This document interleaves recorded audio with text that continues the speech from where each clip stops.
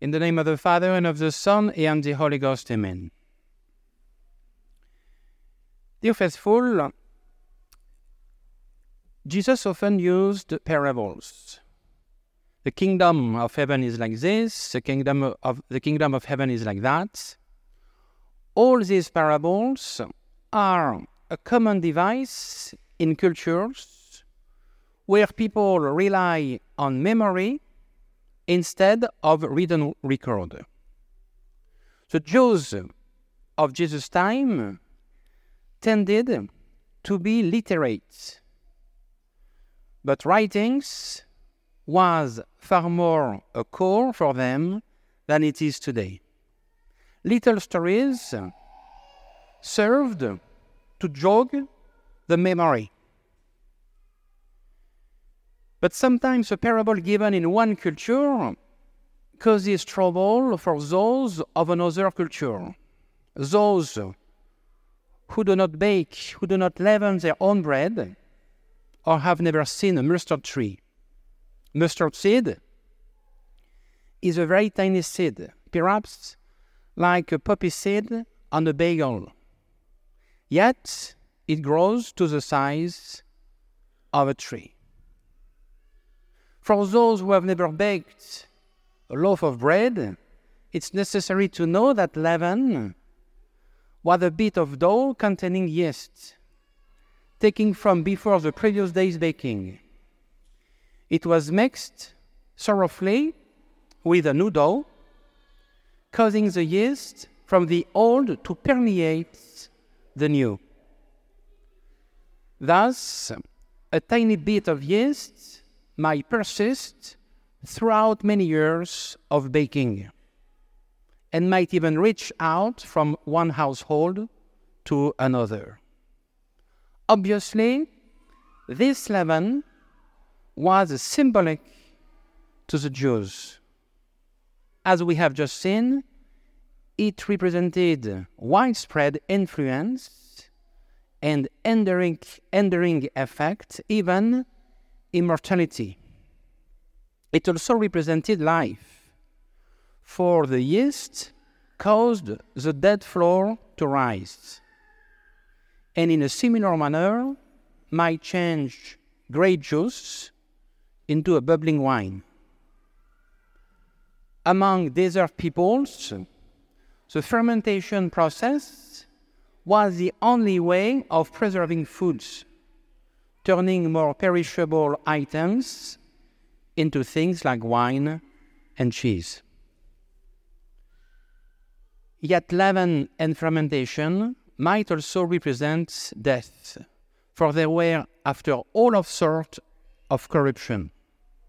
And sometimes the process went too far, souring the cheese and turning the wine to vinegar. What Jesus is telling us today is that seemingly insignificant things can have enormous impact and importance. Often greatness is a folly. Humility and humble behavior are often much more important.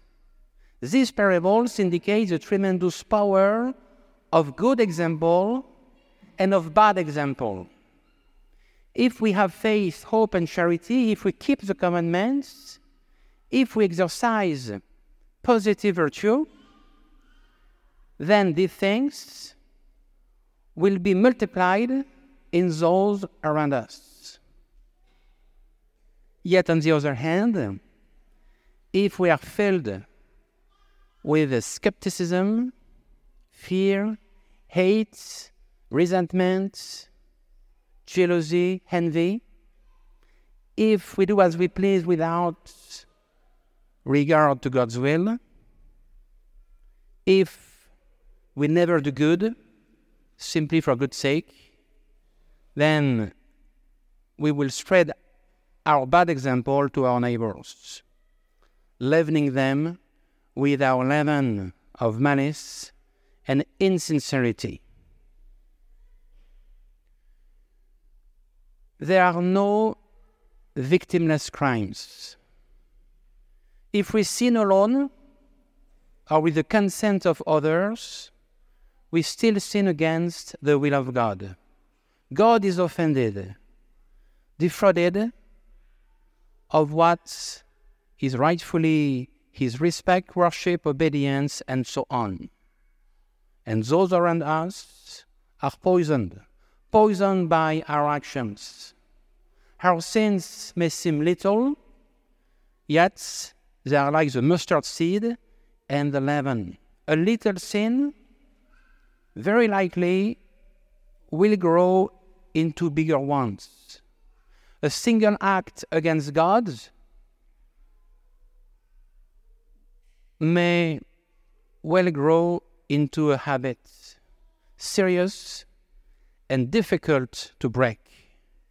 Evil, even if done alone and under wraps, tends to seep out and permeate the world around us, our homes, our communities, our nations, ultimately the world.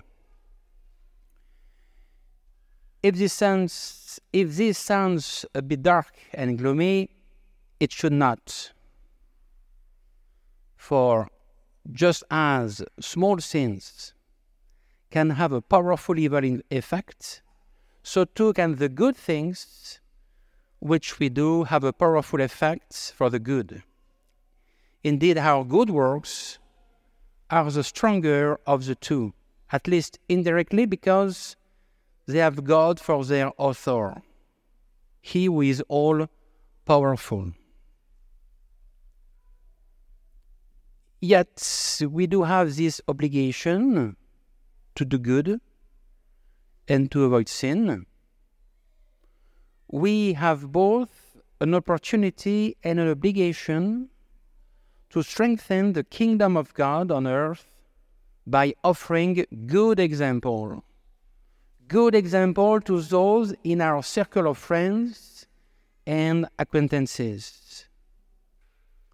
We should ask God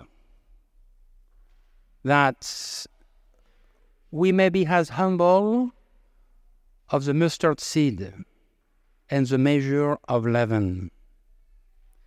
Let's live here today prepared to exercise that humility. Let's be ready to spread good example, to win souls for the kingdom of heaven. Amen. In the name of the Father, and of the Son, and the Holy Ghost. Amen.